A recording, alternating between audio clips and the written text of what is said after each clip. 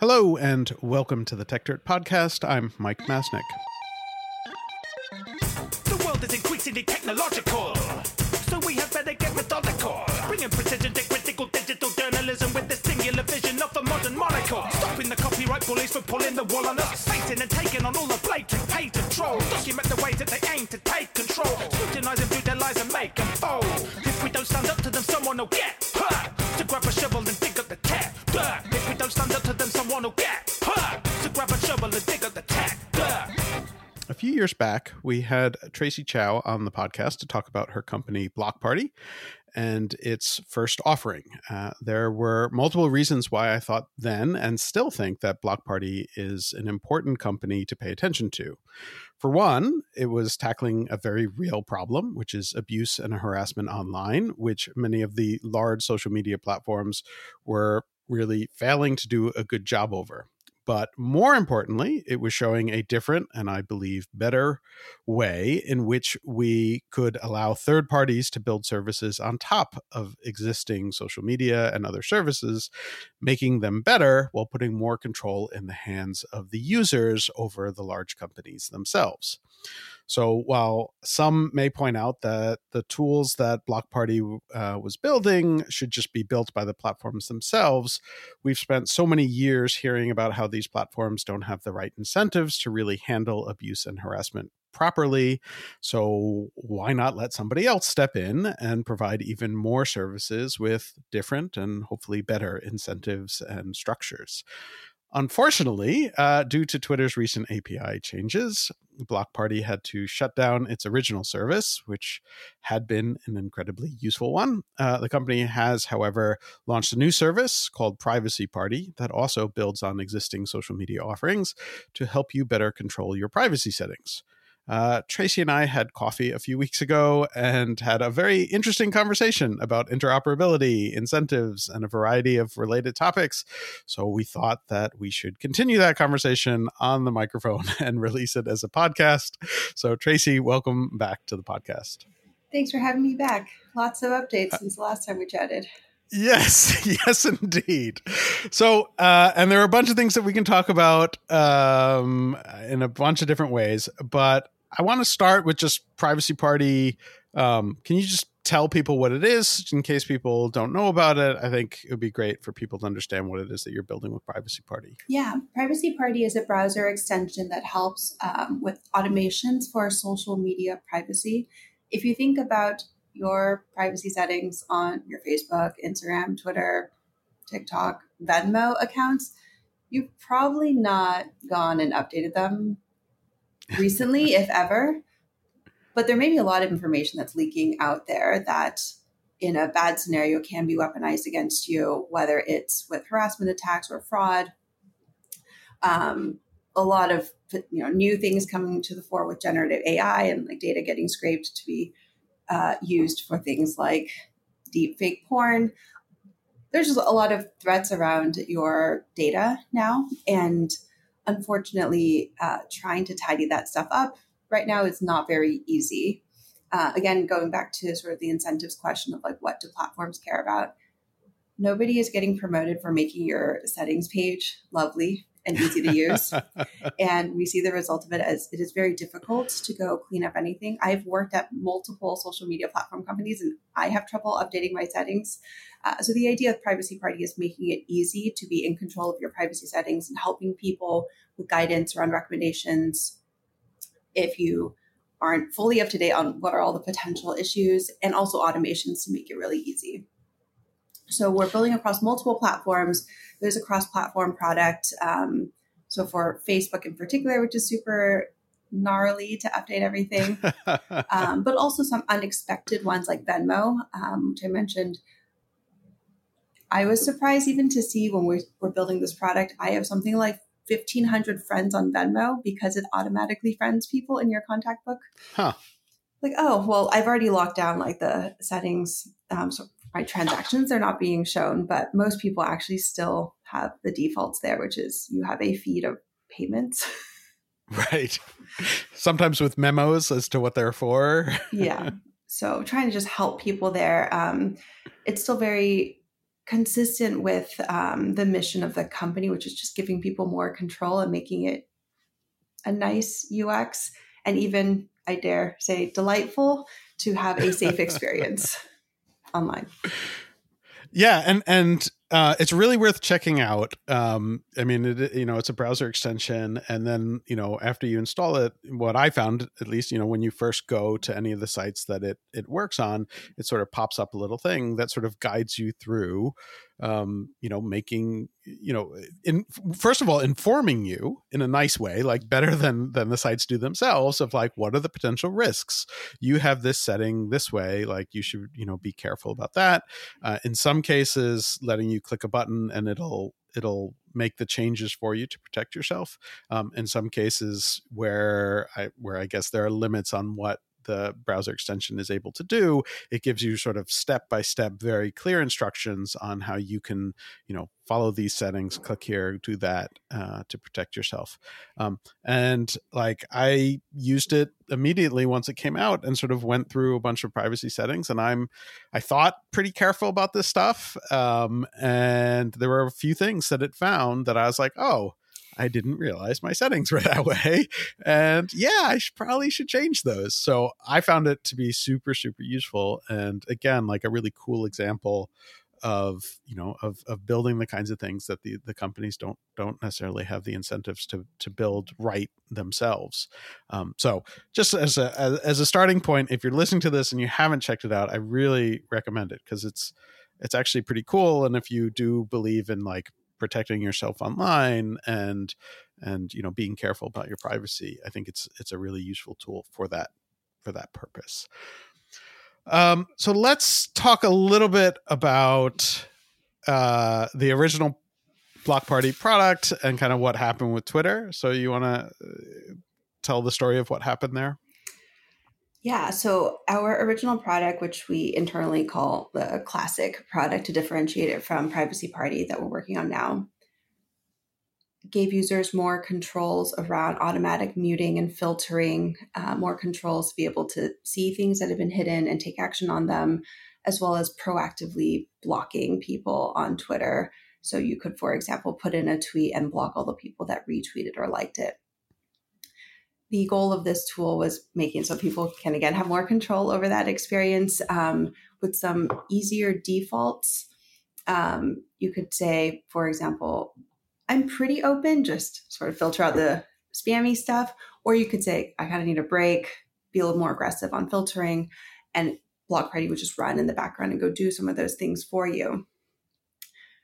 It was a very nice user experience because we could build on the Twitter API. So making those calls programmatically in the background and just run the service so that users wouldn't have to think about it. And it would just always be there processing on their behalf.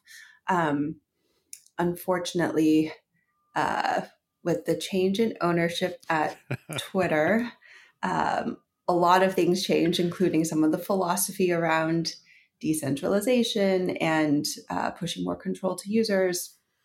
Whereas prior to Elon, Twitter had been pushing in this direction of giving users more control, trying to invest in the ecosystem and developer platform, and really investing in the health and safety ecosystem, in particular on developer platform. All of that changed, and there's very little that's still running on the Twitter API. The cost went up to an exorbitant, we joke, price of $42,000 a month starting for a tier of access that would have covered maybe 2 days of the month for us.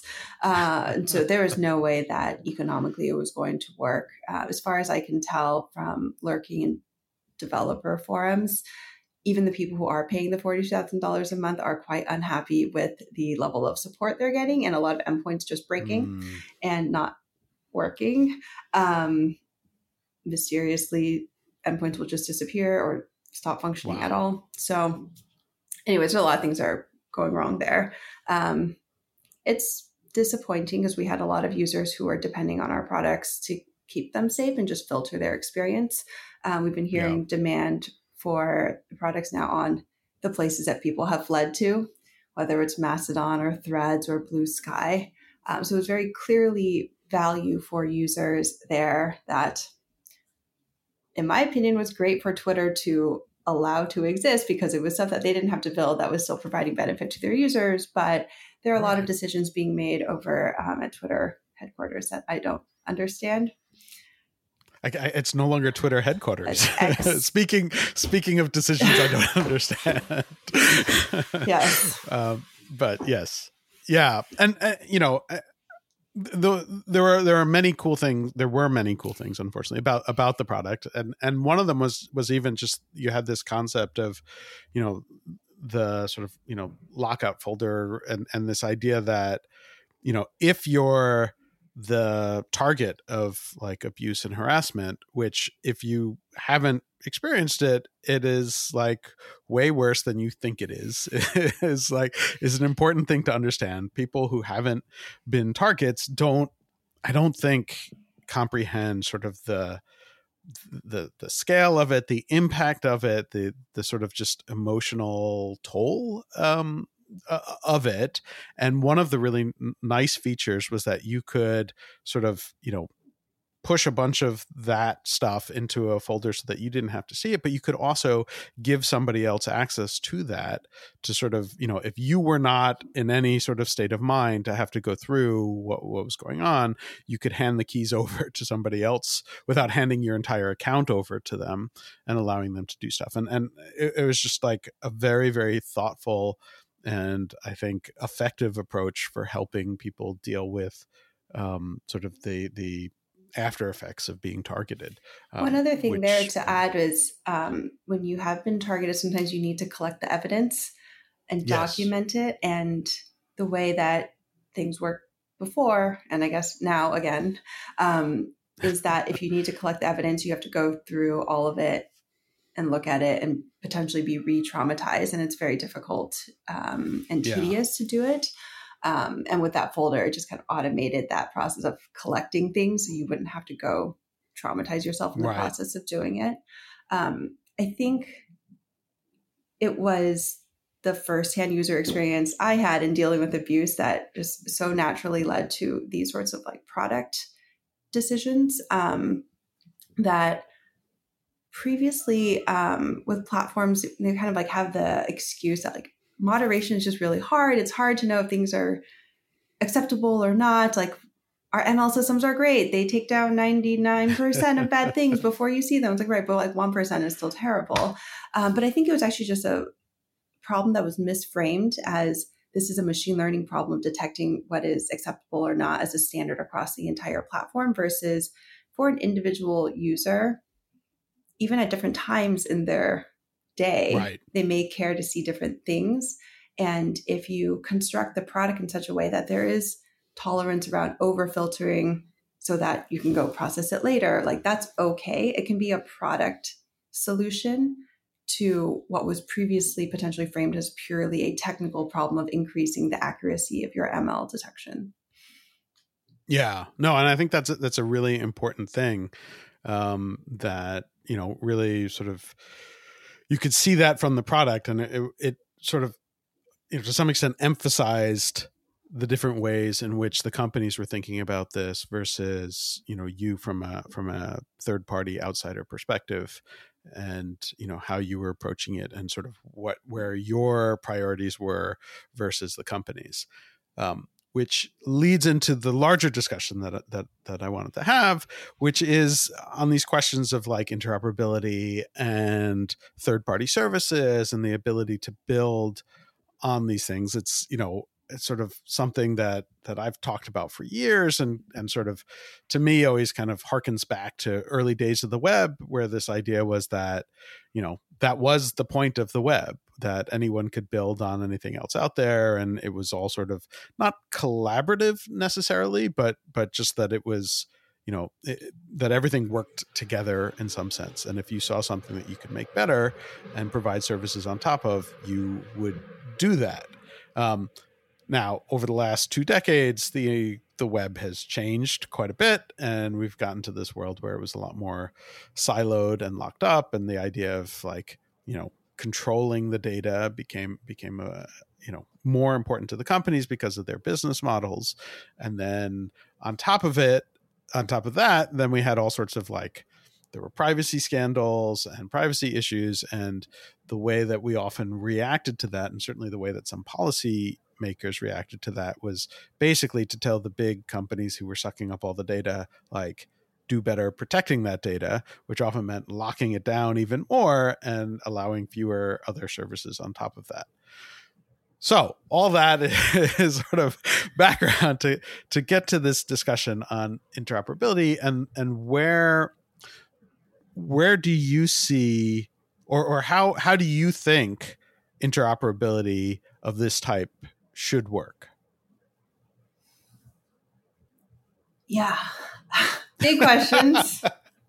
No easy answers. There is a policy paper you're familiar with. It has come out of Stanford, talking about the idea of middleware, sort of a set of solutions that sit in between users and platforms that can elegantly solve a lot of the trickier issues that have previously come up, where instead of having governments specify exactly what is acceptable or not, and platforms having to comply with that, potentially very onerous compliance costs or reporting and transparency, that is, again, very burdensome, pushing more control to users and having software that can intermediate that experience can allow users to have the experience they want, but without so much clear direction from the government, which has to constantly be updated and is never going to solve for everybody anyways, and is subject to a lot of interpretation. So I'm very bullish on this idea of middleware. Some of the tricky things, as we've already seen in this discussion of API shutdowns, is that you can't always build it because of technical limitations.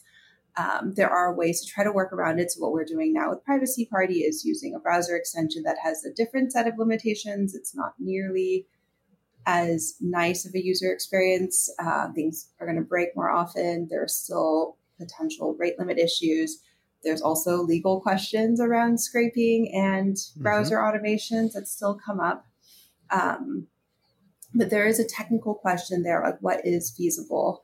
I do think if that technical question can be solved, the potential set of solutions, all the different types of products and innovation that we can see in terms of user experience and safety solutions or just customization, then can leverage the market of a consumer choice, be able to push forward, as opposed to just asking the platforms to do better or demanding that they do better, but asking in such a way that is completely at odds with their business incentives, which then will just lead to them thwarting any of those goals, working around them, or, complying by the letter of the law, but not the spirit.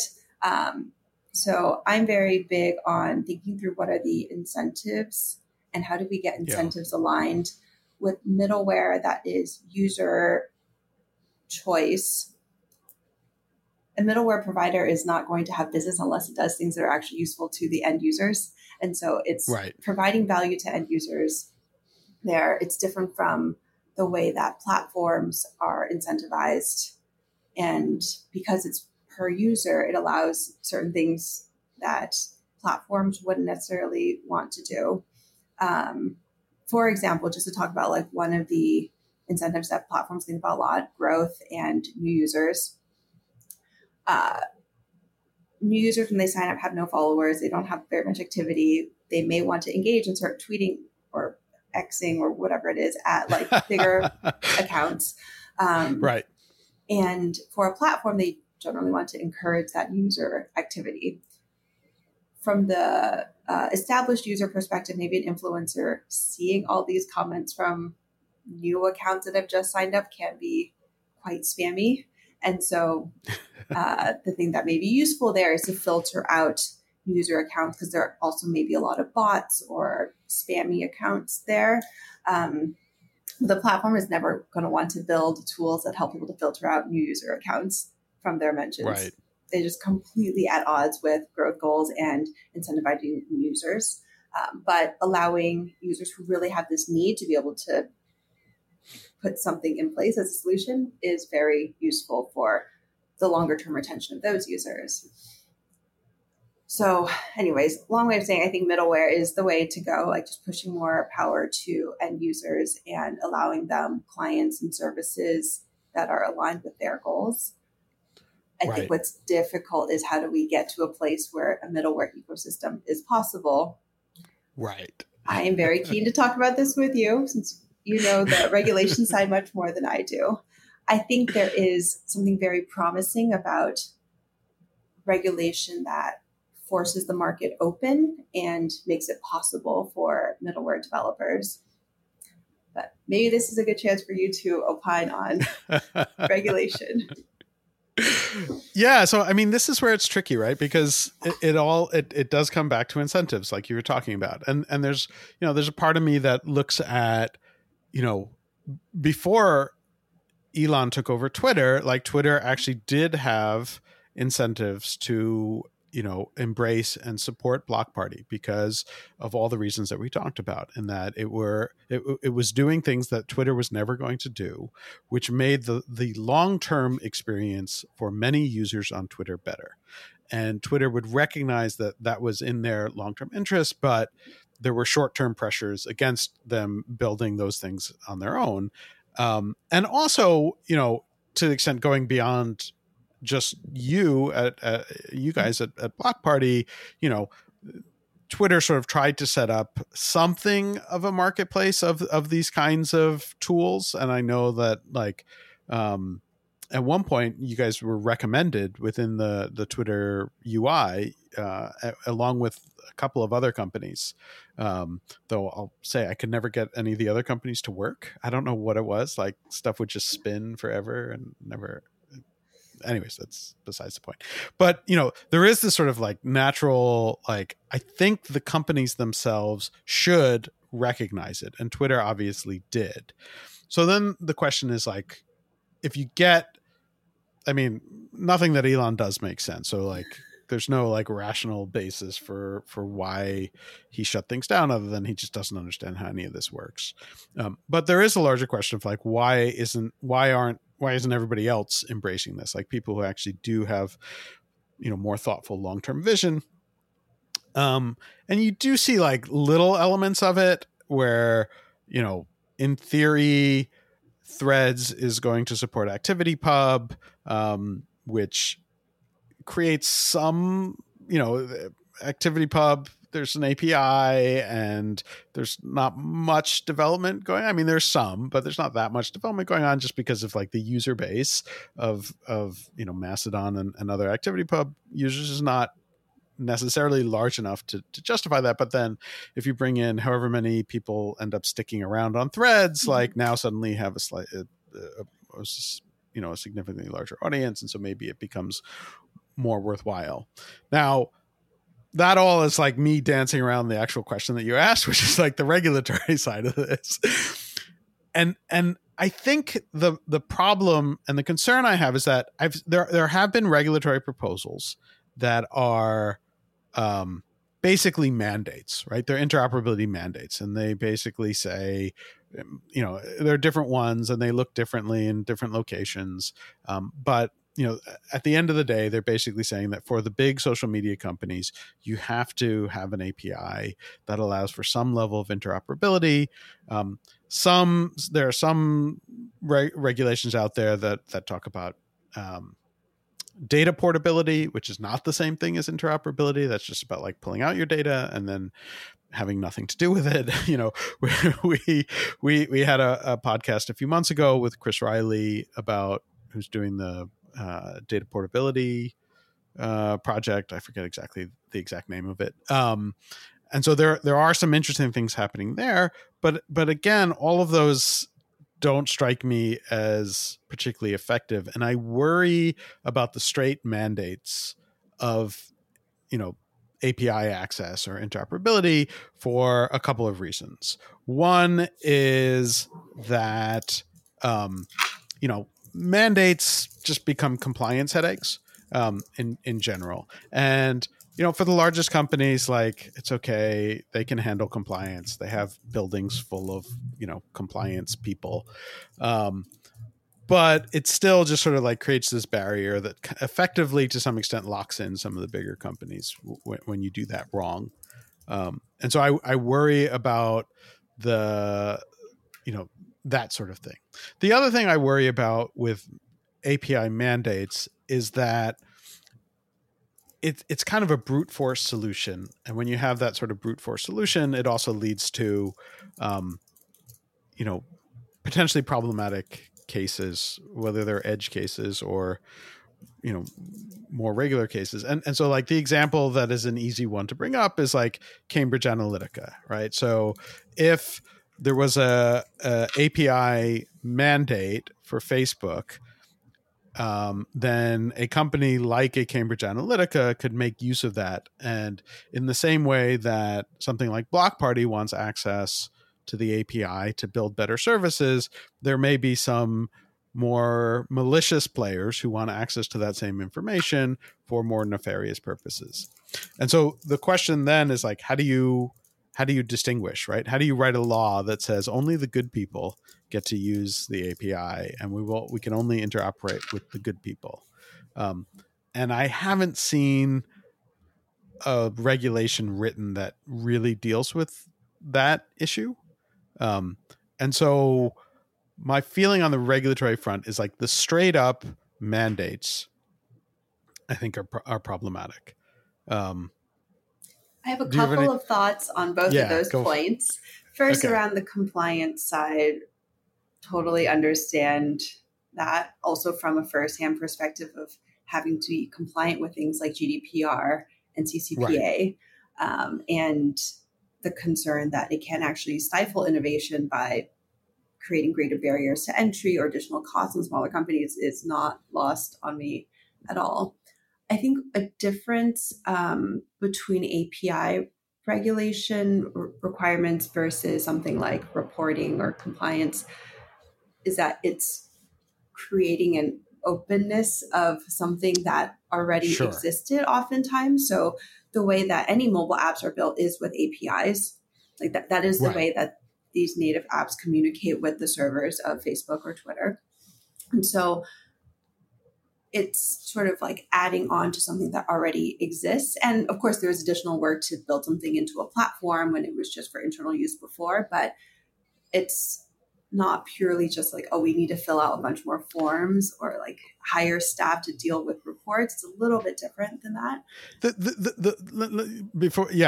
The one thing I totally, that's totally correct. That's 100% true. The thing that I worry about related to compliance is not necessarily just like the paperwork side of it, but depending on how the regulations are written in terms of like what kinds of things the API needs to provide access to, how it's set up, I worry that it sort of like locks in a sort of like, this is the defined way that your API must work aspect, as opposed to allowing more. But anyway, sorry, go on. I mean, that's a separate question as well of like exact implementation, where there are approaches that are maybe not so specifically spelled out in law, but it's like there's some regulatory body that you need to go consult and prepare your plan for how you're going to be compliant. I mean, there's more discussion about like what's a correct implementation approach, so you're not locked into something, maybe, especially with technology where it can move quickly. So if there's a way to embody the spirit of what is supposed to be available, there's other ways to try to implement that. In terms of the problematic use case, this is also a very good question. And Cambridge Analytica is sort of the bugbear, even within Facebook, when people talk about, do we want to have more API or less API? It's also a discussion internally. And people bring it up as like, it's sort of a strategic liability. Like there are potential benefits for sure. And we've seen how API can be very useful. They actually still have a very robust ads API because it makes them money. Right, so like APIs are useful, but the worry is that there's potentially that liability around misuse of data. I think my response here is that Cambridge Analytica, like that whole thing, they were in violation of terms of service.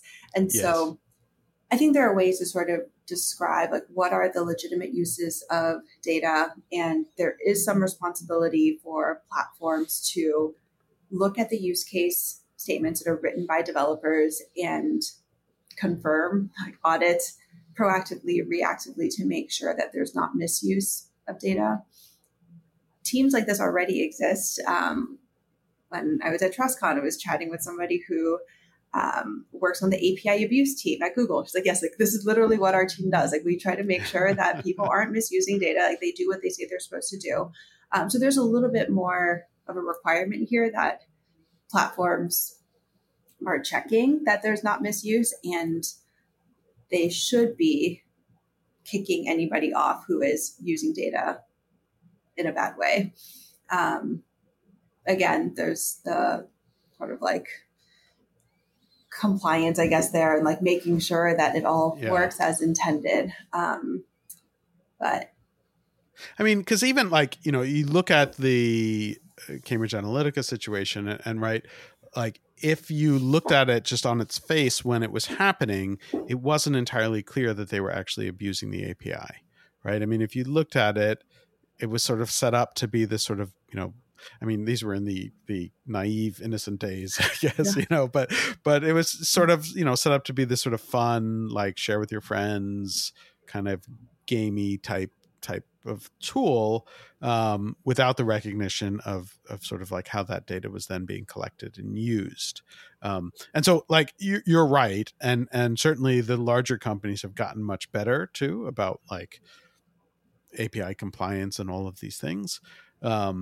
But you know, I still wonder about how that plays out in reality. Especially like there are conflicting interests here, and I don't think that the policymakers have really thought through those conflicts as much in terms of like, you know, they want interoperability, they want competition, they want better protections of privacy, but those things don't necessarily all fit together. Yeah. It's like, you know, some of these things lock in the big players as sort of stronger, and then like if you want more interoperability, then it's like, well, now you're raising privacy questions, and it doesn't feel like any of these solutions have been thought out as like comprehensive, you know, how does this impact the other aspects? It's always like, well, we want more competition, therefore we have to incentivize this one thing without looking at the wider impact of the ecosystem. Yeah, I mean, that's a really good point that there are multiple goals and they can trade off against each other. And this is the thing that comes up in all the trust and safety conversations for people working at platforms. Like, okay, if we want to reduce harassment, but then that increases misinformation, how do we decide? And I think you are pointing at some good like discussion topics around these trade-offs as well with like interop versus privacy. I mean, I think that's real. It's useful to discuss exactly what we want to achieve and what kinds of minimum requirements and safeguards we might want to have. For example, just to talk about like what are the sorts of APIs that Block Party would need or other safety providers. There's a sort of data that we would need for the end user to be able to act on their behalf. So this concept of an authorized agent that's in CCPA, like you should be able to delegate to an authorized agent to take actions on your behalf.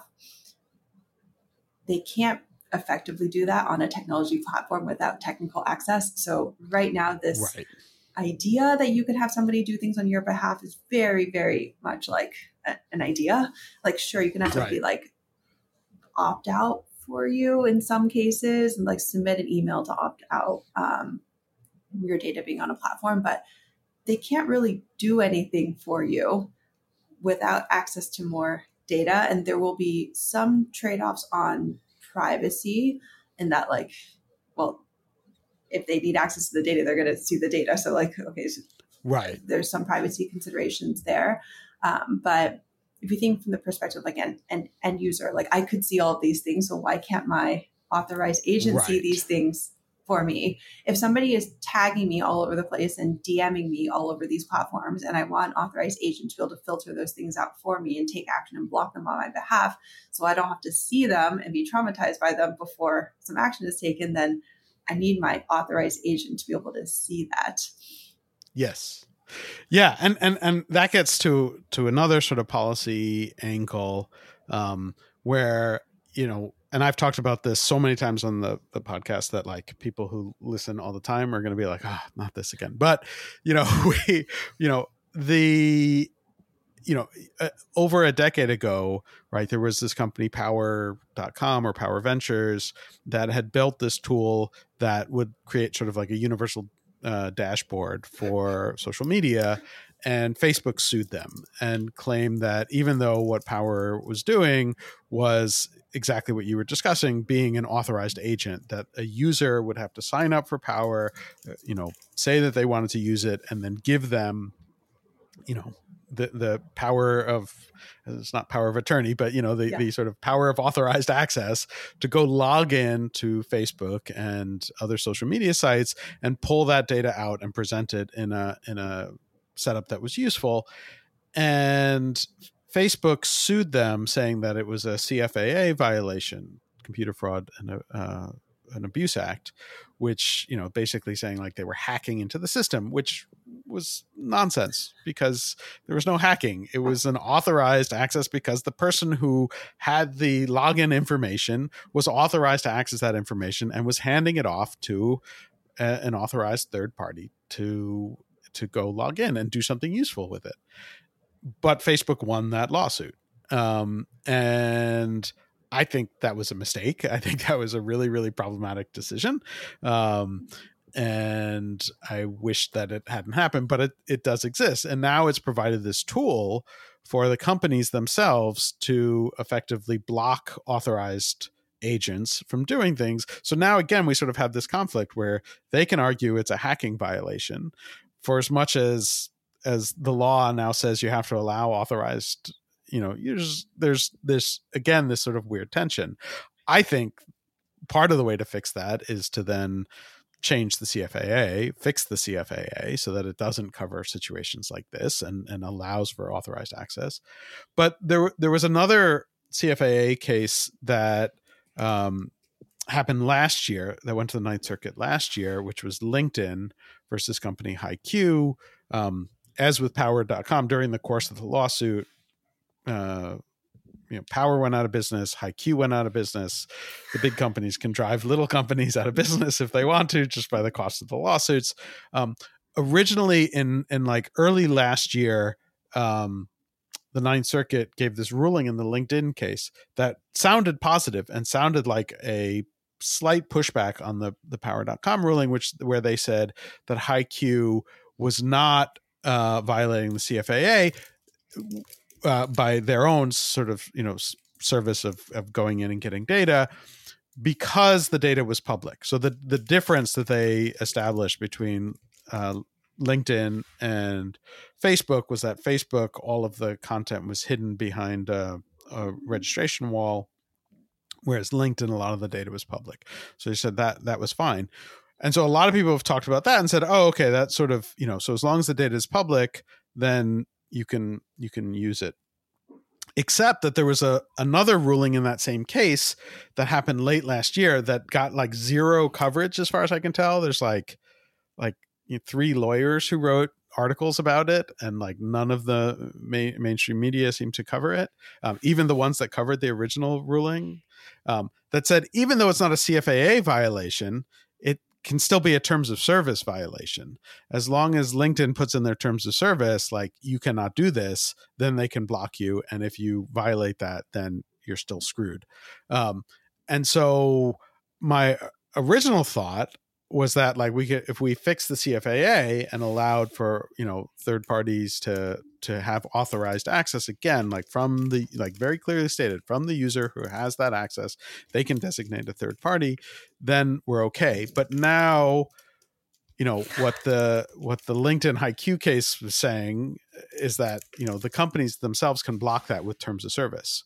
And it doesn't even matter if you fix the CFAA, because the terms of service will allow them to block it. And so I, again, worry about, like, we have these very, very conflicting interests, and I'm not sure where the policy angle is that fixes that. because, in part because the companies are always going to fight to allow, like, make sure we can have our terms of service block anyone from doing anything we don't like. And that gets back to your whole thing with like the API compliance, right? Because they can come back and say like, well, this is out of compliance with our API rules and therefore we have to cut it off. But, how often are they doing that because it's actually out of compliance and it's actually bad? Or how often is it because they just don't like what you're doing or they worry about the competitive impact of what you're doing? There are all of these things that it's like, I don't know. Yeah. I mean, it sounds like there's a lot of it here, which is like on the exact implementation and getting it right. So it's probably going to have to be something more prescriptive if there are API requirements, that it's not just like any terms of service violation, you can kick people off. It has to be for specific types of terms of service issues like compromised data or national security or, whatever it is. Like there's like a set of legitimate reasons. And so, I mean, I'm not a lawmaker that knows how to write exactly these things. I think the gist of it, though, is clearly consumers don't have any control here, or right. Yes, that is the problem. that is very, very much a problem. Like I'm in complete agreement with you. And again, it's like I want to see services like yours exist in the world, and not just yours. I would like to see lots of them, and I think anything that gives more power and control to the end users is going to be a good thing. But it's a really thorny problem. It's hard. It's really hard. And you think about things like the intersections with investment and innovation. Right. And in some cases, regulation will just decrease investment in a sector because it's harder for startups to compete. In other cases, I think with well-designed, if it is possible, API regulation, it could open markets. Right. And investors are always looking at like, where can we make money? I actually just saw like an update from a fund I'm an LP in that like 2 areas that they're specifically looking at. One of them is compliance tech. They're like, oh, regulation is coming. We want to invest in startups that are working on compliance tech. Like this seems like a thing we want to invest in. So I think there is like actually quite a lot of potential around investors seeding more innovation in sectors that they feel like there is an assurance that the market will be here. Like if regulation has been created and companies have to comply, then there is that market for compliance tech.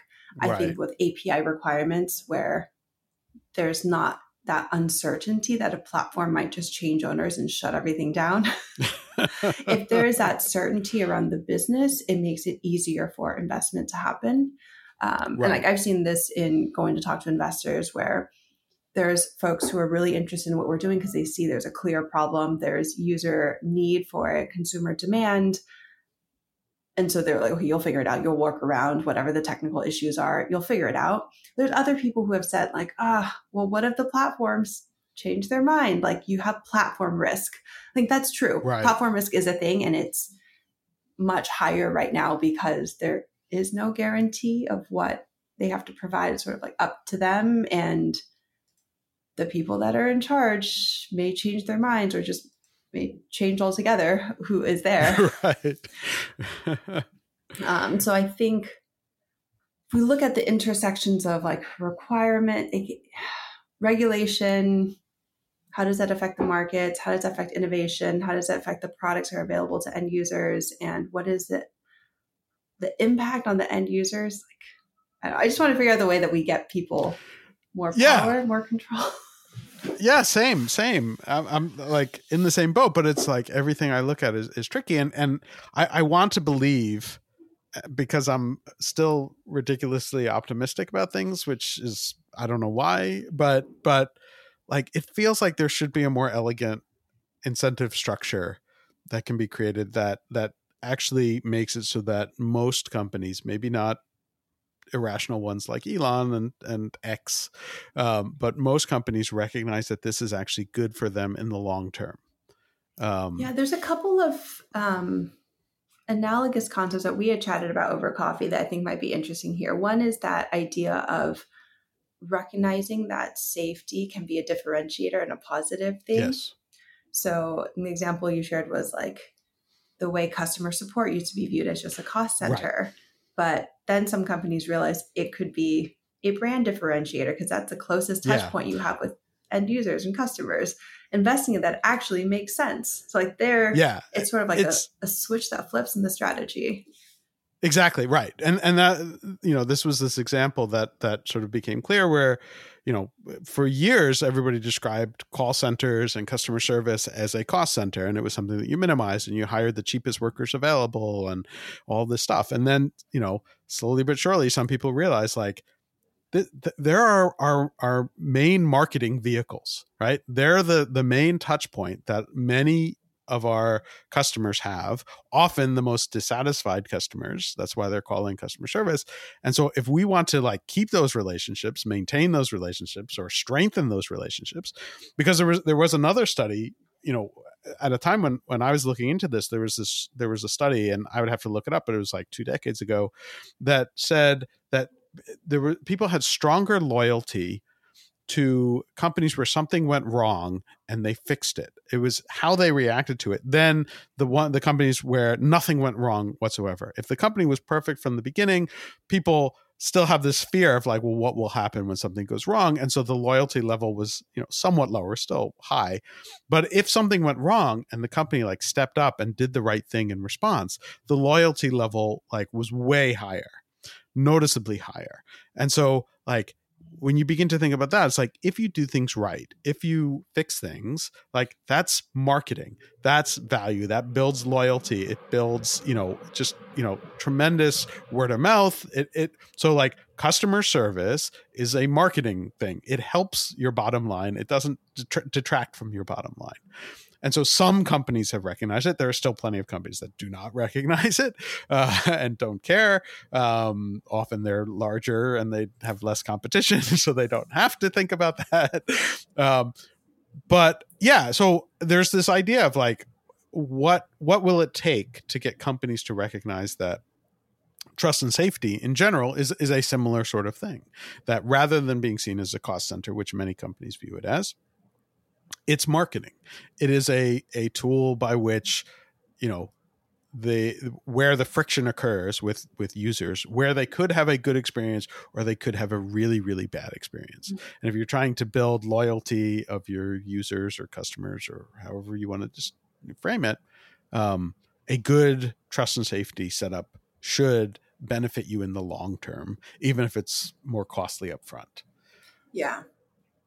How we get there is still a little bit unclear. I mean, I do think if there were regulation on this front where it's like you have to do this thing and then people thought about it and were like, oh, it's actually not a bad thing to do. That also seems kind of nice. It's like, it's not just like a very punitive compliance thing. It's like, oh, like you should do this because it makes sense for you anyways. Right. I think the point about competitiveness is an interesting one here where right now you kind of get locked in to a platform. It's been really hard for me to leave Twitter, for example, because I built my following there and I can't move it anywhere else. So I'm still stuck there. And so there's some tricky parts there that maybe other legislation around interop will impact. But the other concept that came up in our discussion that I thought was really interesting was this idea of immunity, legal immunity for various things, right, and how that impacts company investment or their decision making. And there have been some, like one of the papers that you wrote, there's impacts of regulation in some cases where like reduced immunity then meant that like there's less investment here, like less activity in the sector. But you have maybe some more interesting ideas here. Like, how do we play with that concept? Are there ways that can work to incentivize people in the right way as opposed to just decreasing investment altogether? Yeah. And, obviously like the major example of that, even though people misunderstand it and hate it, is like Section 230 in the US, which, people hate it because it removes liability, and they say, they believe it's created these incentives that say companies shouldn't do anything at all because they don't face liability if anything bad happens. That's misleading in a variety of different ways. Companies have incentives to have a trust and safety team, because if they don't, their platforms get taken over by absolutely horrible people and drive away everybody else, including advertisers or anyone who wants to do business with them. And so there are market-based incentives that actually provide that. And then the nice thing that having 230 immunity does is it allows the companies to experiment, right? And so we've seen over the past decade, 15 years, how trust and safety has evolved. Just even the phrase trust and safety is a relatively recent invention. And a lot of that has involved experiments, the companies experimenting and trying different things and setting up different things, and visibility filtering, messing with the algorithm, adding additional content, having fact checkers. There's it's a very, very long list of different things where if you had a narrowly prescribed set of things that you could do, then you don't get that experimentation. You don't get that adjustment. And especially when it comes to trust and safety, when often you're dealing with actively malicious actors who are constantly adjusting their tactics, you as a trust and safety team have to constantly adjust as well. And if you had to get regulatory approval every time you adjusted, the malicious actors would be so far ahead of you, and there would be nothing you could do to sort of respond to malign actions. And I think that's really problematic. So the idea of having immunity in some form or another, creating a sandbox where you can experiment, and the market forces that are pushing you to be better leads you to better results, I think is really important. So then the question is can we create a similar kind of structure for interoperability or API access? And so, one of the thoughts that I've had, and I've talked about this a few times, is something like, especially for the largest companies, the companies that we're most worried about on the competition front, is there some sort of immunity for you get, a free pass on antitrust action if you enable this kind of interoperability and API access for third parties? And then you're creating this incentive structure that, by its nature, I think actually probably creates more competitive help than antitrust, which is this long and involved process. And by the end of it, who knows what you're going to get? And do you break up Facebook into mini books or whatever? Or do you create this world in which you have to allow third parties to access your systems and create tools that allow users to interact with Facebook users without interacting with Facebook users? Maybe that creates a more competitive environment at the same time as creating the incentives to allow tools like yours and many others to come in and build better experiences on top of the underlying Facebook setup. I think that's a more promising angle. There are a lot of questions that then come along with that. And it's an antitrust immunity for what? For everything? Because then, you don't necessarily want them to say yeah, we opened an API over here, and now it's a total get out of jail free card for every antitrust possible claim.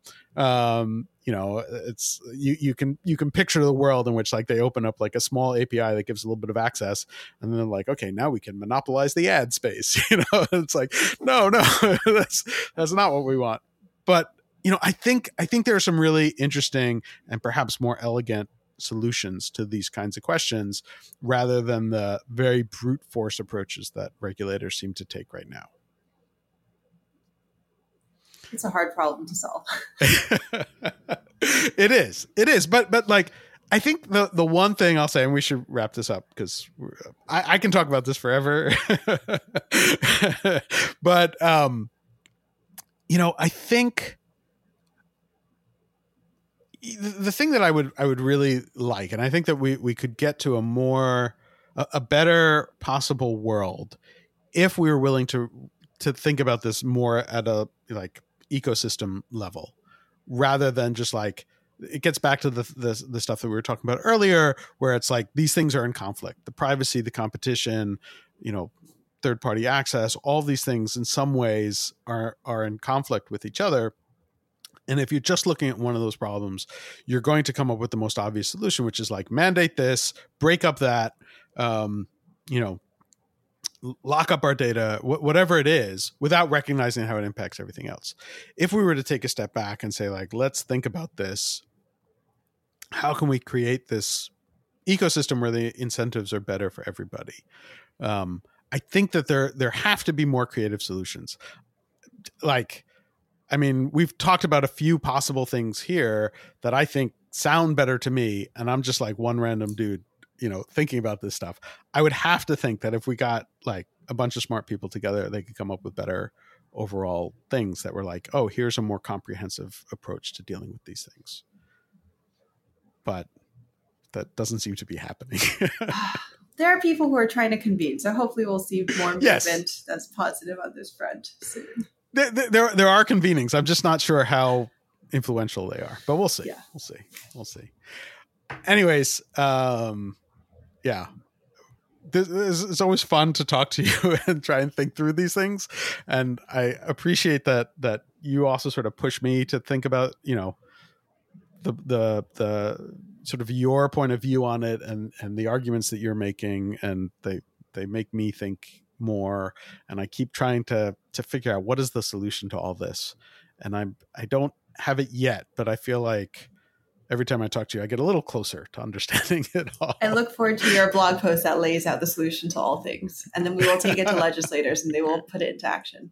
Sounds great. Oh, gosh. Yeah. Well, let's see. I would not bet on that. I would not bet very much money on that at all, but we'll see what happens. Anyways, thank you very much for joining the podcast, for having this discussion. It's always fun to talk to you. So if you're listening and you haven't checked it out, go check out Privacy Party. It's very cool. You'll see immediately once you start using it, you're like, oh, neat. Like there's all sorts of very cool things about it. It's very, very thoughtful in how it is approached, and think about all the stuff that we've discussed today, because if we want to see more things like Privacy Party and more of the kinds of thoughtful approaches that Tracy and others are coming up with, we need to figure out better incentives and a better setup to make that happen. But anyways, again, thank you, Tracy, for coming on the podcast, and thank you everyone for listening, and we'll be back next week. Thanks for having me. To grab a shovel and dig up the tap. If we don't stand up to them, someone will get. To grab a shovel and dig up the tap. If we don't stand up to them, someone will get. To grab a shovel and dig up the